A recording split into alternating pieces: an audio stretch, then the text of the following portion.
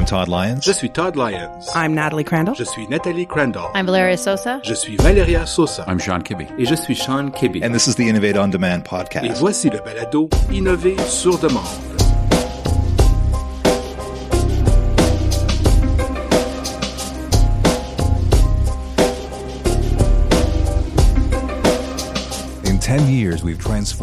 En 10 ans, la fonction publique s'est transformée, passant d'un milieu où le blogage et le gazouillage étaient considérés comme des activités compromettantes pour la carrière, à un environnement qui possède maintenant des plateformes de collaboration et de réseautage professionnel avec le grand public.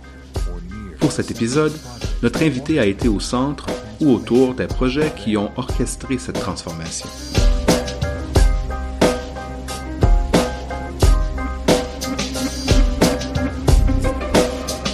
Welcome, Sean. Glad to have you here. Bienvenue, Sean. Je suis heureuse que vous soyez ici. Eh bien, avant de commencer, vous pourriez peut-être nous parler un peu de vous? Yeah, so Sean Kibbe, I'm a free agent. I was part Oui, of the alors, je suis Sean Kibbe. Je suis un agent libre. J'ai fait partie de la première cohorte. Alors, ça fait presque 3 ans que je suis agent libre, ce qui a été dans ma carrière un véritable tournant et qui me procure beaucoup de plaisir. First cohort. Woo woo. Première cohorte. Woo, woo. There we go. Yeah. I've been in the government now. Effectivement. 18 years. Oui, je travaille pour le gouvernement depuis maintenant 18 ans. Et cela me surprend toujours lorsque je le dis. J'ai passé tout ce temps au TI. J'ai commencé comme GT2 et gravi les échelons en accomplissant des tâches vraiment amusantes. Et présentement, je travaille à l'École de la fonction publique du Canada et nous travaillons avec l'Académie du numérique. Plus particulièrement, je fais partie de l'équipe des CIN qui soutient l'Académie du numérique dans son initiative visant à améliorer les compétences de 300 000 fonctionnaires. Mais nous nous occupons aussi de mandats secondaires liés à l'info nuagique et à tout ce qui touche l'innovation dans le domaine des TI. Une foule de prototypes avec beaucoup de solutions rapides et ainsi de suite. Alors, je suis chanceux de travailler avec des gens vraiment talentueux qui ont une vision et une mission claires visant à promouvoir le numérique dans la fonction publique. Voilà en quelques mots qui je suis. Very exciting. Now, I understand that you heard Très our excitant. first podcast. Maintenant, je crois comprendre que vous avez entendu notre premier balado avec Sean Turnbull et que certains des points qu'il a abordés vous intéressaient. Yeah, I heard that. It was so good that Oui, c'est effectivement le cas. C'était tellement bien fait que j'ai été surpris que vous veniez me voir pour m'inviter ici. Je pensais qu'il avait tellement bien couvert le domaine. Il l'a assurément fait. Lorsque je l'ai écouté, l'un des points intéressants, c'est enrichissant lorsque vous entendez quelque chose qui vous indique que vous ne faites peut-être pas correctement quelque chose dans votre domaine. Et cela m'a donné... Gave me cause Sean's for... great at that. Sean est très bon dans ce domaine. Yeah, he really is. Oui, il l'est. He's good at Il est that. très bon dans ce domaine. Et c'est pourquoi je l'aime bien. J'aime écouter et m'entourer des personnes les plus brillantes qui soient, qui vous aident à revoir vos méthodes de travail et vos façons de faire. Et pour moi, juste la façon de faire dont il aborde l'innovation, je pense que c'est la façon dont nous devrions le faire. Souvent, par contre, nous ne le faisons pas de cette façon, avec une idée claire de la signification des éléments de mesure. À la fin, quels sont vos facteurs de réussite possibles? Quels sont les baromètres quant à la façon dont vous travaillez et les résultats que vous obtenez avec des définitions claires? Je pense que c'est essentiel. C'est important de le faire. Alors, cela m'a amené à me demander pourquoi je ne le faisais pas souvent. Et, personnellement, même si parfois on me le demande très souvent, ce n'est pas le cas. Alors, j'ai constaté que dans mon domaine, c'est une sorte de créneau spécialisé où je peux examiner la paperasse et vraiment, pour être honnête, tout simplement la contourner. Je connais suffisamment l'industrie des TI et je possède des compétences qui recoupent dans les domaines de communication, de la protection de la vie privée et de la sécurité, qui m'aident à naviguer à travers tout cela. Mais en même temps, je n'ai pas réussi à clairement définir ce que nous tentons d'accomplir. Alors, c'est très souvent, on m'invite en me disant « Hey, c'est ce que nous voulons accomplir. Voici la solution à l'état final. Vas-y et fais-le. » Je ne dirais pas que c'est comme une case à cocher, comme s'il disait « Hey, j'ai besoin qu'on coche cette case, alors amène-toi. » Je pense qu'il travaille sur ce projet en particulier ou dans un milieu depuis assez longtemps pour constater qu'il n'y a pas suffisamment de travail qui est accompli. Ce qui est également, je pense, un problème que nous voyons souvent au gouvernement où nous passons beaucoup de temps, beaucoup trop, peut-être, tellement trop de temps à suranalyser que nous devons finalement paralyser par l'analyse. Alors, je pense que c'est pour cela qu'on fait beaucoup appel à moi. Alors, en écoutant Sean, cela m'a amené à réfléchir aux raisons pour lesquelles cela ne se produit pas assez souvent dans mon milieu. Et pourquoi je ne mets pas suffisamment l'accent sur cela. Je pense que c'est peut-être une partie du problème que je ne dise pas « Eh, d'accord, nous voulons accomplir cette tâche, mais prenons un peu de recul. » Très souvent, je dis « D'accord, je suis votre homme, je vais venir et faire le travail. » Et je pense qu'il y a une place là-bas. Et je pense que j'en suis venu à la conclusion qu'il y a un moment où il faut dire « D'accord, nous avons beaucoup parlé, maintenant agissons. Tirons-en ce que nous pouvons. Faisons 80% du travail à 10% du coût et tirons-en les leçons et continuons. » Et parfois, ces résultats ne sont pas clairement définis relativement à ce que vous voulez accomplir, et je pense que nous pourrions faire un meilleur travail dans ce domaine, mais je pense qu'il y a là un créneau spécialisé. Je pense que ce que je veux dire, c'est « D'accord, nous avons beaucoup parlé, maintenant faisons quelque chose. » C'est ce qui fera avancer ce projet. Et assurons-nous d'accepter que nous pouvons échouer, et que peu importe ce qui se passe, nous en tirerons des leçons et nous pouvons soit continuer, soit changer de cap et faire autre chose. Alors, en vous inspirant de ces sages paroles et de la sagesse, avez-vous, je vous entends parler, mais avez-vous fait quelque chose différemment dans votre travail? It was only a few short weeks ago. C'était seulement il y a quelques semaines. Donc oui, effectivement, d'accord. Non, c'est ce que j'ai fait. Dans notre cas, c'est une ou deux choses. Par exemple, à l'heure actuelle, juste pour vous donner une idée comme ça de ce qui s'est passé au cours des 2 dernières semaines. Nous parlons de ARV et du développement de l'ARV. Alors, ce que nous voulons faire, c'est de travailler en étroite collaboration avec le MDN sur ce point pour créer une sorte de cours complémentaire pour le harcèlement en milieu de travail, parce que je pense qu'il est essentiel d'avoir une connaissance de la situation concernant le harcèlement dans la formation donnée en milieu de travail. Je pense que vous pouvez lire quelque chose sur un morceau de papier, mais tant que vous n'en avez pas été témoin, tant que vous n'êtes pas dans cette situation, dans le malaise que crée le harcèlement, et je ne suis pas un spécialiste dans le domaine. Il y a d'autres personnes qui sont dans ce domaine et qui font vraiment du bon travail. Mais tant que vous n'avez pas vraiment vécu cette situation, je ne pense pas que ça ait autant d'impact lorsque c'est par écrit, parce que cela semble vraiment évident. Bien sûr, vous ne direz pas cela à quelqu'un, ou si quelqu'un disait cela, évidemment, j'interviendrai. Mais lorsque vous voyez cela dans un espace de l'ARV, ce que le MDN a fait, vous ressentez vraiment tout le malaise de la situation. Vous pouvez voir comment les gens évitent de faire face à la situation, ce qui est probablement la pire chose à faire lorsque vous êtes un témoin. C'est maintenant là où j'en suis. Auparavant, ça aurait été « D'accord, amène-toi et fais ça, puis nous allons le lancer. » Maintenant, nous harmonisons notre travail à celui de quelques autres groupes de l'EFPC, et je dis « Non, je ne veux pas être le facteur opérationnel, je ne veux pas définir les besoins dans ce domaine. Je veux m'associer aux personnes qui sont responsables, mais je les presse également d'affirmer que la technologie ne posera pas de problème. Nous avons des concepteurs dans le domaine de l'ARV qui s'en chargeront. Nous pouvons avoir des intervenants qui peuvent venir nous aider. Et nous pouvons faire fonctionner un prototype qui ne sera pas nécessairement lancé. Mais cela nous donnera une meilleure idée de la façon dont nous pouvons l'utiliser dans ce contexte. Et ensuite, nous avons ces experts qui comparent ces résultats avec des personnes qui l'utilisent, avec ce qu'elles en retirent et avec l'apprentissage en classe, et qui se demandent ensuite, est-ce viable? Et c'est peut-être un produit jetable, ce qui est correct, car je peux demander à un concepteur de travailler là-dessus pendant environ 2 semaines et de présenter quelque chose d'assez mature. Pas totalement mature, mais suffisamment pour pouvoir effectuer un essai de fonctionnement. Alors, je les mets en quelque sorte au défi de dresser une liste des choses qu'ils veulent accomplir dans ce domaine. Et ne lançons pas des technologies géniales juste pour le plaisir de la chose. Lançons des technologies géniales pour les bonnes raisons. Est-ce bien? Est-ce viable? Est-ce une meilleure façon, comparativement aux méthodes traditionnelles, de faire ce que vous voulez accomplir? Alors, génial. C'est intéressant. Nous recevons beaucoup d'invités qui parlent d'innovation dans cette série et ils sont de toute évidence ici pour le faire. Mais les thèmes qui reviennent couramment tournent autour de la méthodologie, de la façon dont nous pouvons mettre en application l'innovation. Qu'est-ce que c'est? Ou quels sont quelques-uns de ces concepts?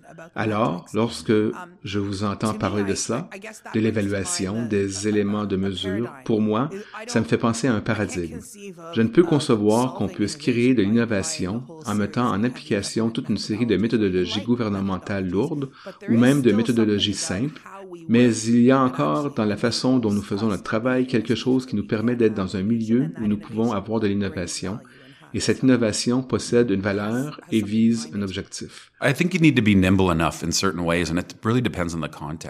Je pense que vous devez faire suffisamment preuve de souplesse à certains égards. Cela dépend vraiment du contexte. Je pense qu'il est correct de faire preuve de la plus grande rigueur et de décider quels seront vos résultats et la façon dont vous voulez les mesurer. Je pense que c'est correct si vous avez un groupe de personnes possédant différentes compétences, différentes parties, différents intérêts dans le projet. Et ils sont tous sur la même longueur d'onde. Nous allons créer quelque chose et nous ne serons peut-être pas à l'aise avec les résultats obtenus. Nous ne savons peut-être pas quels seront les résultats, mais nous aurons des éléments de mesure auxquels les comparer et il pourra s'agir d'un produit jetable et c'est correct également. Alors, si vous avez tous ces éléments, je pense que c'est plus facile à faire car tout le monde est sur la même longueur d'onde. Très souvent, il y aura une ou deux personnes qui ne seront peut-être pas d'accord, qui diront non. Si nous les lançons dans ce projet, nous avons besoin d'un résultat clair sur lequel nous concentrer. C'est le produit qui sera livré. Et je pense que c'est à ce moment que vous rencontrez des problèmes. Alors, vous devez examiner la situation et vous éloigner des problèmes et dire non. Vous avez besoin d'un plus grand nombre de PMV, produits minimum viables, à ce stade-ci, et ensuite faire avancer le modèle de PMV où vous pouvez réaliser de petits gains rapides et les répéter et changer de cap rapidement au lieu d'avoir un plus long processus. Alors, je pense qu'il y a là un équilibre. Mais encore une fois, il faut faire preuve de la plus grande rigueur lorsque tout le monde est d'accord, lorsque vous faites des expériences, et ce ne devrait être que des expériences au départ, à mesure que vous répétez et progressez. Mais non, il y a un moment où vous pensez que vous devez prendre du recul sur certains points. Et c'est à ce moment où vous n'avez pas la même participation complète à un objectif en ce qui concerne les expériences et l'innovation. Et là, vous devez choisir l'aspect auquel vous allez consacrer vos efforts et ensuite gérer en conséquence pour vous assurer de produire un résultat, de produire quelque chose dont vous pourrez tirer des leçons et abandonner au besoin. Mais nous devons tirer quelque chose de nos réalisations. Je pense que c'est quelque chose que nous ne faisons peut-être pas, n'est-ce pas? Je pense que nous devons nous donner à 100% ou ne rien faire du tout. Et je dirais que ce n'est pas une bonne façon de penser. I'm curious, knowing you now almost 3 years. Je suis curieuse, sachant que vous faites cela depuis presque maintenant 3 ans. Je suis curieuse de savoir quel est le projet sur lequel vous avez travaillé et dont vous êtes le plus fier. Je pense que vous avez travaillé, même si vous ne l'appelez peut-être pas ça comme ça, mais vous avez travaillé dans le domaine de l'innovation et vous avez été en quelque sorte à l'avant-garde d'une foule de choses qui se passent dans le domaine numérique, dans la fonction publique. Alors, simplement par curiosité, de quoi êtes-vous le plus fier? Pour ma part, il y en a 3. Il y en a 3 que j'aimerais vraiment souligner. Alors, travaillant dans les TI, You're proud of a lot. vous êtes fier de plusieurs réalisations. I give them all equal merit. They're all my babies. Eh bien, je leur attribue tout un mérite égal. Ce sont mes bébés et je ne peux pas en choisir un seulement. Mais pour moi, le fait de travailler dans les TI, vous aimez concevoir quelque chose et de voir que les gens l'utilisent. Et plus vous concevez cette chose rapidement et moins elle coûte cher, plus il y a de personnes qui l'utilisent et cette combinaison de facteurs fait que vous l'aimez encore plus. Alors, mes 3 projets, certains se rappelleront peut-être des forums du GC qui se tenaient à l'époque. J'ai créé ce concept en quelques jours seulement. Je me souviens d'avoir passé beaucoup de temps à regarder l'émission Dancing with the Stars avec ma femme à l'époque et je l'ai fait honnêtement. C'était sur le coin de ma table à café, même pas sur mon bureau. Et lorsque j'ai développé ce concept, c'était seulement un petit espace libre pour que les gens puissent échanger dans le cadre de forums. Et beaucoup de personnes ont aimé l'idée. Au tout début, les premiers utilisateurs en ont vraiment profité car il n'existait rien d'autre. C'était en 2007. Alors, le concept a fonctionné à plusieurs points de vue et j'en étais vraiment content. Et pour moi, c'était une innovation. C'était petit, c'était modeste, mais le concept s'est mis à fonctionner tout seul et c'était fait à l'interne. Et les personnes, les gens ont aimé l'idée. Alors, c'était ma première réalisation. La deuxième, je pense que c'est GC Code, dont la plupart des gens n'ont peut-être pas entendu parler ou auquel ils n'ont pas participé. Mais cela ressemble essentiellement à un échange de code GitHub, mais cela se passe à l'intérieur du gouvernement. Alors, nous avons lancé une plateforme à source ouverte pour cela lorsque j'étais avec SPC. Et cela fonctionne encore aujourd'hui. Cette plateforme permet aux gens d'échanger des renseignements au sein du gouvernement qu'ils ne veulent pas diffuser à l'extérieur. Et la dernière réalisation, c'est GC Collab. Je pense que je vais me concentrer davantage sur cette réalisation en ce qui concerne l'innovation et comment nous l'avons conçue. J'ai travaillé avec Chris Allison. Il avait une vision claire, c'est-à-dire lancer GC Connex à l'extérieur, et de ce à quoi cela ressemblerait. Et quelques bonnes personnes ont fait avancer l'idée. Moi, j'étais davantage à l'arrière-plan des TI. Je pense que Jeff Outram et Derek et plusieurs autres ont pris la barre de ce projet depuis. Mais le projet a été lancé et il restait 4 semaines. Nous étions à 4 semaines de lancer les codes GC Connex à l'extérieur. Et c'était, alors, cette innovation concernait moins les TI parce que je ne pense pas que c'était difficile de faire ça. Il y a beaucoup d'employés qui pourraient le faire. Mais la vision de l'équipe et de Chris Allison à l'époque était que nous devions avoir une plateforme ouverte qui nous permettait d'échanger en tout temps avec n'importe qui dès qu'on le voulait. C'était aussi simple que cela. Et il n'y avait aucune raison qui pourrait nous empêcher de le faire. Et ce qui m'a étonné au sujet de ce projet, c'est que chaque fibre de ma carrière de 15 ans, à l'époque, au gouvernement, me disait « c'est totalement faux et cela ne fonctionnera jamais ». Mais je n'arrivais pas à trouver une raison de ne pas le faire. Et je ne voyais pas non plus pourquoi cela ne fonctionnerait pas. Et c'était pour moi très intéressant. Et c'était le premier projet que je réalisais à titre d'agent libre. Et c'est fou de voir maintenant comment ça fait partie de la nomenclature. Nous en parlons. Tout le monde dit simplement « allons-nous partager sur GC Collab ?» Oui, nous allons partager sur GC Collab. Oui, c'est parfait. D'accord, à tout à l'heure. Et j'aime ça. Pour moi, mes innovations, lorsqu'il s'agit d'un gain rapide, mais qui est également si utile, et tout le travail qu'elles demandent, l'importance qu'elles ont compense tout cela pour moi. C'est ce qui importe. J'ai réalisé une foule de petits projets, quelques projets plus gros, mais ce sont ceux dont je suis le plus fier. And is there one that you had to walk away from? Et y a-t-il un projet qui vous a fallu abandonner? Vous savez, un échec dont vous avez honte, mais dont vous avez tiré des leçons? Yeah, you know, the biggest lesson I think I ever learned, I was part of the... Oui. La plus grande leçon que je pense avoir jamais apprise, je faisais partie du comité des sous-ministres sur l'innovation en matière de politique, le CSMIP. C'est le nom qu'il portait, je pense. Et il a lancé un défi concernant les applications. Alors, l'espace consacré actuellement aux applications est intéressant, car au cours des 3 ou 4 dernières années, il y avait un mouvement anti-application. Et à l'époque, selon la personne avec qui vous parliez, il y avait un mouvement pro-application. Et les deux mouvements s'affrontent. Je pense que le mouvement anti-application est en train de gagner, mais il y a 2 ans, c'était pas mal 50-50. Mais le CSMIP a lancé un défi en matière d'application. Il a alors organisé des séances du genre « dans l'œil du dragon », où des gens viennent et s'assoient devant les sous-ministres, parfois devant leurs propres sous-ministres, pour présenter un concept qui est intéressant et qui pourrait être intégré à une application. Et j'étais là, à titre de mentor, pour l'aspect technique des concepts, pour indiquer aux participants ce qu'il était possible de faire et le temps que cela prendrait, ou ce qui n'était pas possible parce que je possédais de l'expérience dans ce domaine. Mais l'état final de tout ce processus, même s'il avait quelques bonnes applications, finalement aucune de ces applications n'a été produite. Et certaines d'entre elles n'étaient même pas des applications mobiles, seulement des sites web, mais c'était toutes des idées fantastiques. Et j'ai vu des sous-ministres s'engager à faire des choses qui ne sont pas réalisées et qui auraient probablement dû l'être. Encore là, pas seulement des applications mobiles, mais aussi des sites web. Certaines de ces idées étaient vraiment très bonnes, et j'ai effectué un suivi.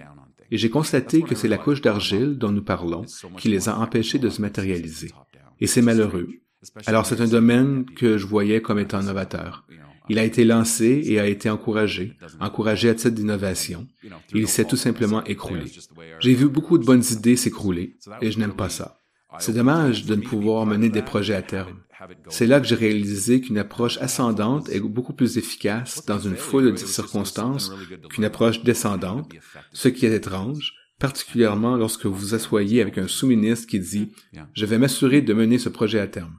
Et à la fin, il ne se réalise pas, même si ce n'est pas nécessairement de sa faute. C'est juste la façon dont notre bureaucratie fonctionne. Cela m'a vraiment ouvert les yeux. Et pour moi, le fait de faire partie de ça et de voir la tournure que cela a pris, oui, ce n'était pas un échec.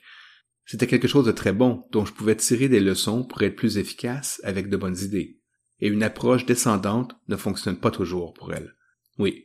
Imagine if we could go bottom up and top down at the same time. Et imaginez si nous pouvions adopter une approche descendante et une autre ascendante en même temps. Yeah, I mean... Oui, je veux dire... Wait a minute, you're gonna have to cut that out. Attendez, vous allez devoir arrêter ça. That's the utopian. Face, I can't even... Val's laughing. I'm stoically still answering the question. C'est l'utopie. No laughing. Je suis encore en train de répondre de façon stoïque à la question, sans blague.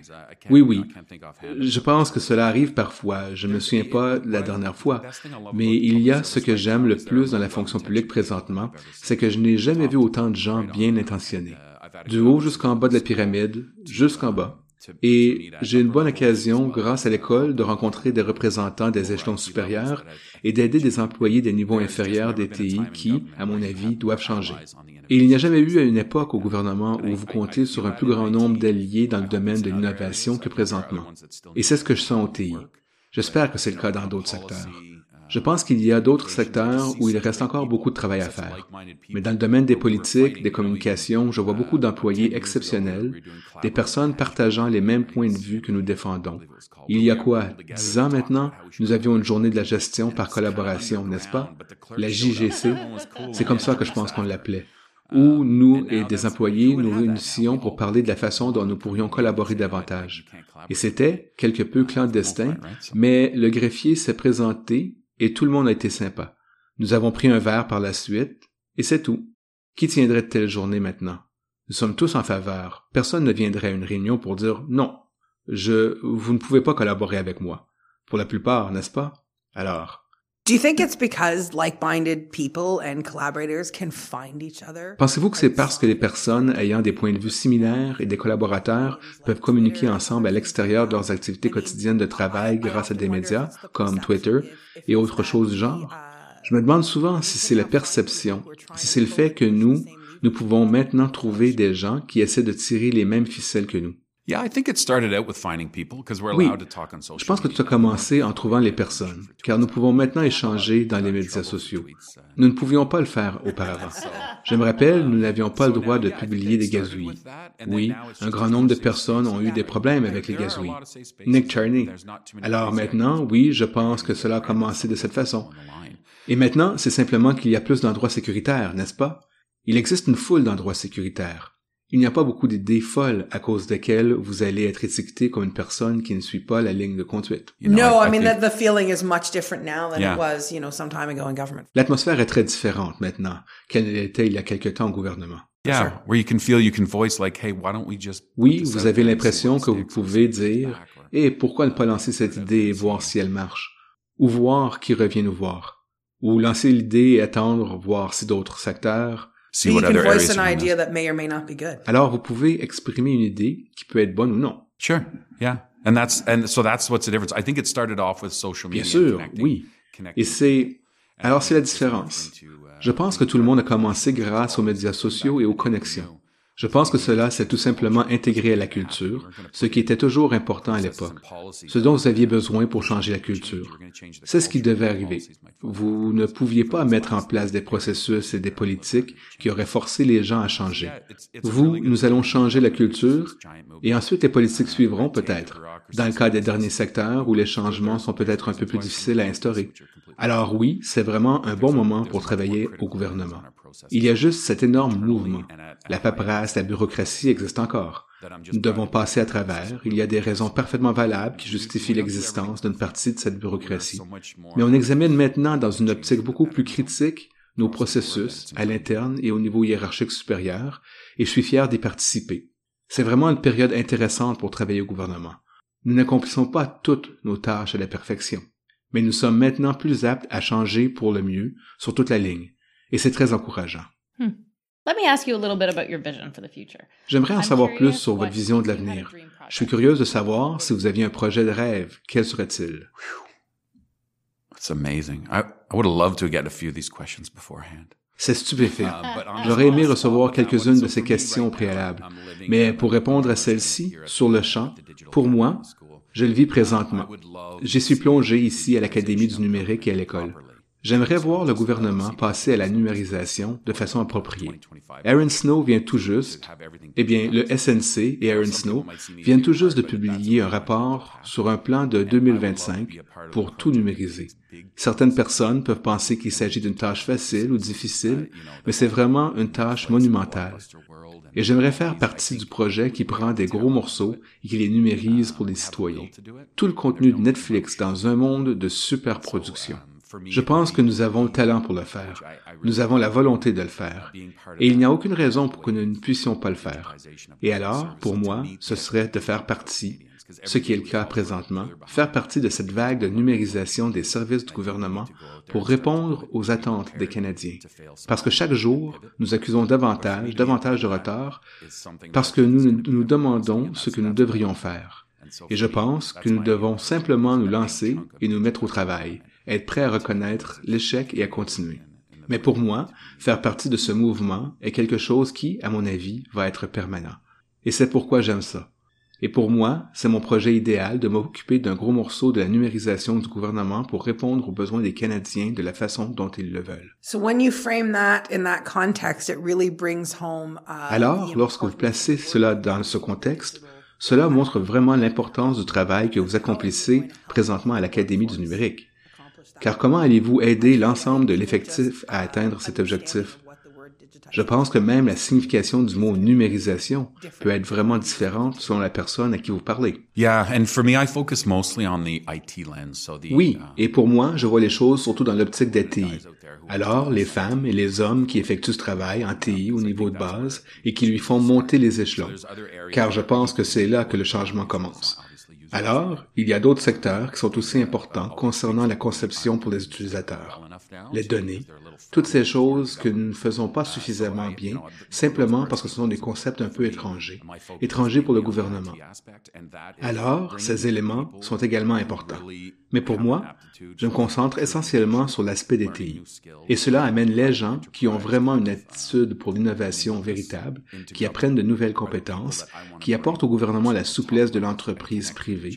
Ce sont des personnes que je veux amener au niveau supérieur et voir établir des liens entre elles. Parce que parfois, elles sont cachées. Parce que de façon inhérente, si vous ne faites pas partie de ce processus hiérarchique et que vous pensez de façon différente, il est possible que vous vous retrouviez parfois sur la voie d'évitement. Alors, je veux mettre ces gens en valeur. Je veux qu'elles établissent des liens entre elles. Et je veux porter à leur connaissance d'autres exemples de personnes qui ont accompli ce qu'elles pensaient impossible à faire. Et c'est là où j'ai commencé. Et c'est là où je veux continuer de faire pression pour m'assurer que les employés des TI, qui sont déjà prêts pour le changement et qui désirent faire avancer ce changement, disposent d'une plateforme pour le faire. Et qu'on leur donne un endroit sécuritaire pour parler avec des personnes partageant les mêmes points de vue qu'eux, et qu'on leur donne toutes les occasions possibles d'avancer sans l'excuse que nous ne pouvons pas faire cela parce que cela n'a jamais été fait de cette façon. Nous ne pouvons pas faire ça parce que ce serait contraire à la façon de faire. Explorons l'idée. Explorons de nouvelles façons de faire les choses. L'un des slogans que j'utilise, c'est que très souvent, nous appelons l'innovation le fait d'accomplir différemment les mêmes choses. Et je pense que nous devrions faire différentes choses de manière différente. Et c'est dans cette optique que vous devez envisager la situation. Mais sans avoir peur des revers et des petits échecs rapides. Mais faire différentes choses de manière différente, c'est comme ça que nous devons penser. Chris Allison a dit dernièrement, lors d'une allocution, que ce qui nous a amenés là où nous sommes aujourd'hui n'est pas ce qui nous fera passer à l'étape suivante. Et nous devons alors sortir de ce carcan. Et ce qui nous a amenés ici, c'était un dur combat au sujet du changement de culture et de l'innovation dans son ensemble. Et maintenant, nous sommes tous sur la même longueur d'onde, je pense. Et nous avons atteint une masse critique de personnes qui s'accordent pour dire que l'innovation est la marche à suivre et que nous devons faire les choses différemment. Alors, quelle est la prochaine étape qui nous permettra de le faire? Et réellement, ce n'est pas tant l'incubation de l'innovation que l'accélération de l'innovation. Comment pouvons-nous accélérer cela et ouvrir ces portes et éliminer cette paperasse? Ce que j'ai essayé de faire au cours de mes 15 dernières années au gouvernement. Il s'agissait vraiment, pour moi, d'examiner la paperasse de manière objective et d'être en mesure de l'analyser de manière adéquate, au lieu de baisser les bras et de dire « Eh bien, je ne m'y connais pas trop en sécurité, alors je pense que quelqu'un d'autre de la sécurité m'a dit que ce serait effrayant. » Non, examinons-la de près. Et évaluons-la par rapport aux risques qui existent présentement, ce qui n'arrive pas souvent dans le domaine de la sécurité. Alors oui, c'est une réponse un peu longue, mais oui, il faut faire sortir les gens de leur coquille et leur donner une place à la table et la chance de parler et de s'assurer qu'ils établissent des liens avec d'autres personnes partageant les mêmes points de vue qu'eux. Alors, vous parlez d'une transformation numérique complète. Nous ne parlons pas de ce que Michael Wernick a accepté dans son dernier rapport, c'est-à-dire simplement mettre en ligne les processus opérationnels de 1995. Yes, it has to, we can't, and that's Oui, why, il le faut. yeah, we can't just, Nous ne pouvons pas le faire. the lift and shift. Et c'est pourquoi, oui, nous ne pouvons pas simplement effectuer le portage virtuel. On met beaucoup l'accent sur l'info nuagique présentement. Et le portage virtuel est une chose, et cela peut être bon, mais réellement, vous devez revoir la façon dont vous concevez, dans ce cas-ci, des applications. Vous devez utiliser beaucoup plus qu'un processus agile. Et je pense que c'est la même chose partout. Nous ne pouvons pas simplement dire « faisons cet exercice de bureau sans papier et ensuite cela va régler tous les problèmes qui nous agacent ». Ce n'est pas le cas. Nous devons penser de manière différente notre façon de faire. Et nous devons le faire de façon différente également. Thank you, Sean. What I'm gathering... Merci, Charles. Ce que je retiens, ce que j'ai retenu de tout ce que vous avez dit jusqu'à présent, vous êtes un mordu de l'itération. Est-ce en quelque sorte votre façon d'être? Je pense que le conseil que vous donniez aux gens, c'est itérer, itérer et itérer encore. Yep. MVPs early. Oui, peu importe le secteur dans lequel vous travaillez, il n'est pas nécessaire que votre PMV initial soit l'ETI. Présentez des concepts. Montrez aux gens des concepts. Pensez en fonction de l'utilisateur final. Parlez à l'utilisateur tout au long du processus. Oui, ce sont les Big Bang qui nous tuent. Pour citer des personnes plus intelligentes que moi qui l'ont dit, mais ce sont les Big Bang qui nous tuent. Nous réalisons des projets d'une durée de 2 ans dans des domaines qui changent tous les 6 mois. Oui, c'est fou, les risques que ça comporte. Nous pensons nous protéger contre les risques. Mais je dirais que si vous êtes dans un domaine qui change considérablement tous les 6 mois et que vous planifiez un projet sur 2 ans, vous échouez dès le départ. Vous devez cesser de faire ça et élaborer un plan semestriel. Et je dirais, faute de mieux, ne tentez pas de réaliser à tout prix. Réalisez un projet qui prouve quelque chose. Pour revenir au point de vue de Sean au sujet des essais, réalisez-le dans le but de vérifier certains aspects par rapport à vos hypothèses et soyez prêts à accepter que vos hypothèses sont erronées et ensuite d'itérer et de changer de direction. C'est ce que nous faisons pas très bien. Nous ne changeons pas de cap et ne faisons pas d'itération parce que nous avons besoin de prévision et nous devons être imputables. Et toutes ces choses sont nécessaires. Et c'est vraiment difficile de dire que je vais créer quelque chose dans 6 mois et faire des investissements qui ne mèneront peut-être nulle part. Mais je dois être préparé à ça. Je suis fortement d'accord avec vous concernant le concept du PMV. Je pense que psychologiquement, cela nous met dans l'état d'esprit « Oh, ce n'est pas mon produit final ». Et je pense que c'est dans cet état d'esprit que vous devez être en tout temps pour travailler dans cet environnement agile, itératif et propice au changement de cap, où vous devez vraiment changer de direction ou apporter des correctifs rapidement. Et cela, vous pouvez vraiment mettre en œuvre rapidement de petits gains. Yeah, and traditionally we've been just so scared, IT perspective, to show the client something we call the client. Oui, et traditionnellement, nous avons eu peur, du point de vue des TI, de montrer quelque chose au client. Nous disons client, n'est-ce pas? Ce qui est amusant maintenant, ce sont beaucoup plus des concepts et des propriétaires de produits. Oui, nous avons peur de montrer quelque chose à quelqu'un parce que nous allons nous dire « Oh, et si cela crée trop d'attentes? Et s'ils sont trop déçus parce que nous n'avons pas produit suffisamment, car nous n'avions seulement que 6 mois pour livrer la marchandise? Si vous faites partie d'une équipe de projet, et que vous êtes agile, et que toutes les attentes sont les mêmes, et que tout le monde a de bonnes intentions, alors il n'y aura pas de problème. Vous allez en tirer des leçons. The client's going to see it eventually. Shouldn't we be working with them all the way through? De plus, le client va éventuellement avoir le résultat. Ne devriez-vous pas travailler avec lui jusqu'au bout? To change as you go, for sure. And that's just normal now where... Exact. Pour changer en cours de route, bien sûr. C'est tout simplement normal maintenant, alors qu'il y a 5 ans au gouvernement, ce n'était pas normal.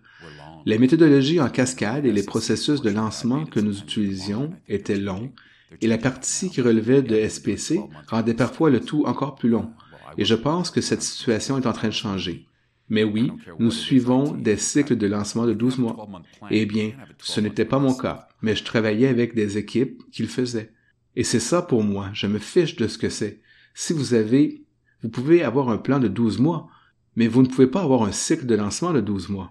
That means you can let a bug sit for a year. Cela veut dire que vous pouvez laisser un bug sans rien faire pendant 1 an. Yeah, and that's happened, right? Yeah. And the user suffers. And maybe Oui, it's not a et c'est critical bug arrivé. that doesn't stop Et l'utilisateur en souffre. Ce n'est peut-être pas un bug grave qui empêche un utilisateur d'obtenir ce qu'il désire, mais cela le ralentit. N'est-ce pas aussi grave? Et j'ai déjà vu ça. J'ai vu un bug être réglé après 12 mois, alors qu'en réalité, très souvent, il suffit d'un correctif de 5 minutes. Cela aurait aidé combien d'utilisateurs? Oui, il est important de mettre l'accent sur les utilisateurs et tout cela est lié. Mais oui, les itérations rapides, les PMV, montrer dès le départ, montrer souvent, être prêt à vous faire dire que tout est complètement dans le champ. C'est tout ce que nous devons faire en TI. Je pense que nous devons le faire et que nous commençons à mieux le faire, ce qui est très bien. Mais oui. Great. Thank you very much, Sean. Merci beaucoup, Sean. Thank you for the great advice. Thanks. Merci de vos beaux conseils. Merci. Okay. Thanks. D'accord. We do promise to send you questions in advance next time. Nous vous promettons de vous envoyer les questions à l'avance la prochaine fois. That's okay. Maybe. Peut-être. Well, I Eh will. bien, Val je vais le won't. faire. Pas mal. Merci de m'avoir invité. Thanks. Merci. Vous avez écouté Innover sur demande, présenté par l'École de la fonction publique du Canada. Innovation sur demande est produit par Todd Lyons. Notre musique thème est signée Grapes. La version francophone du texte est interprétée par Joël Bourgeois. Merci de votre attention.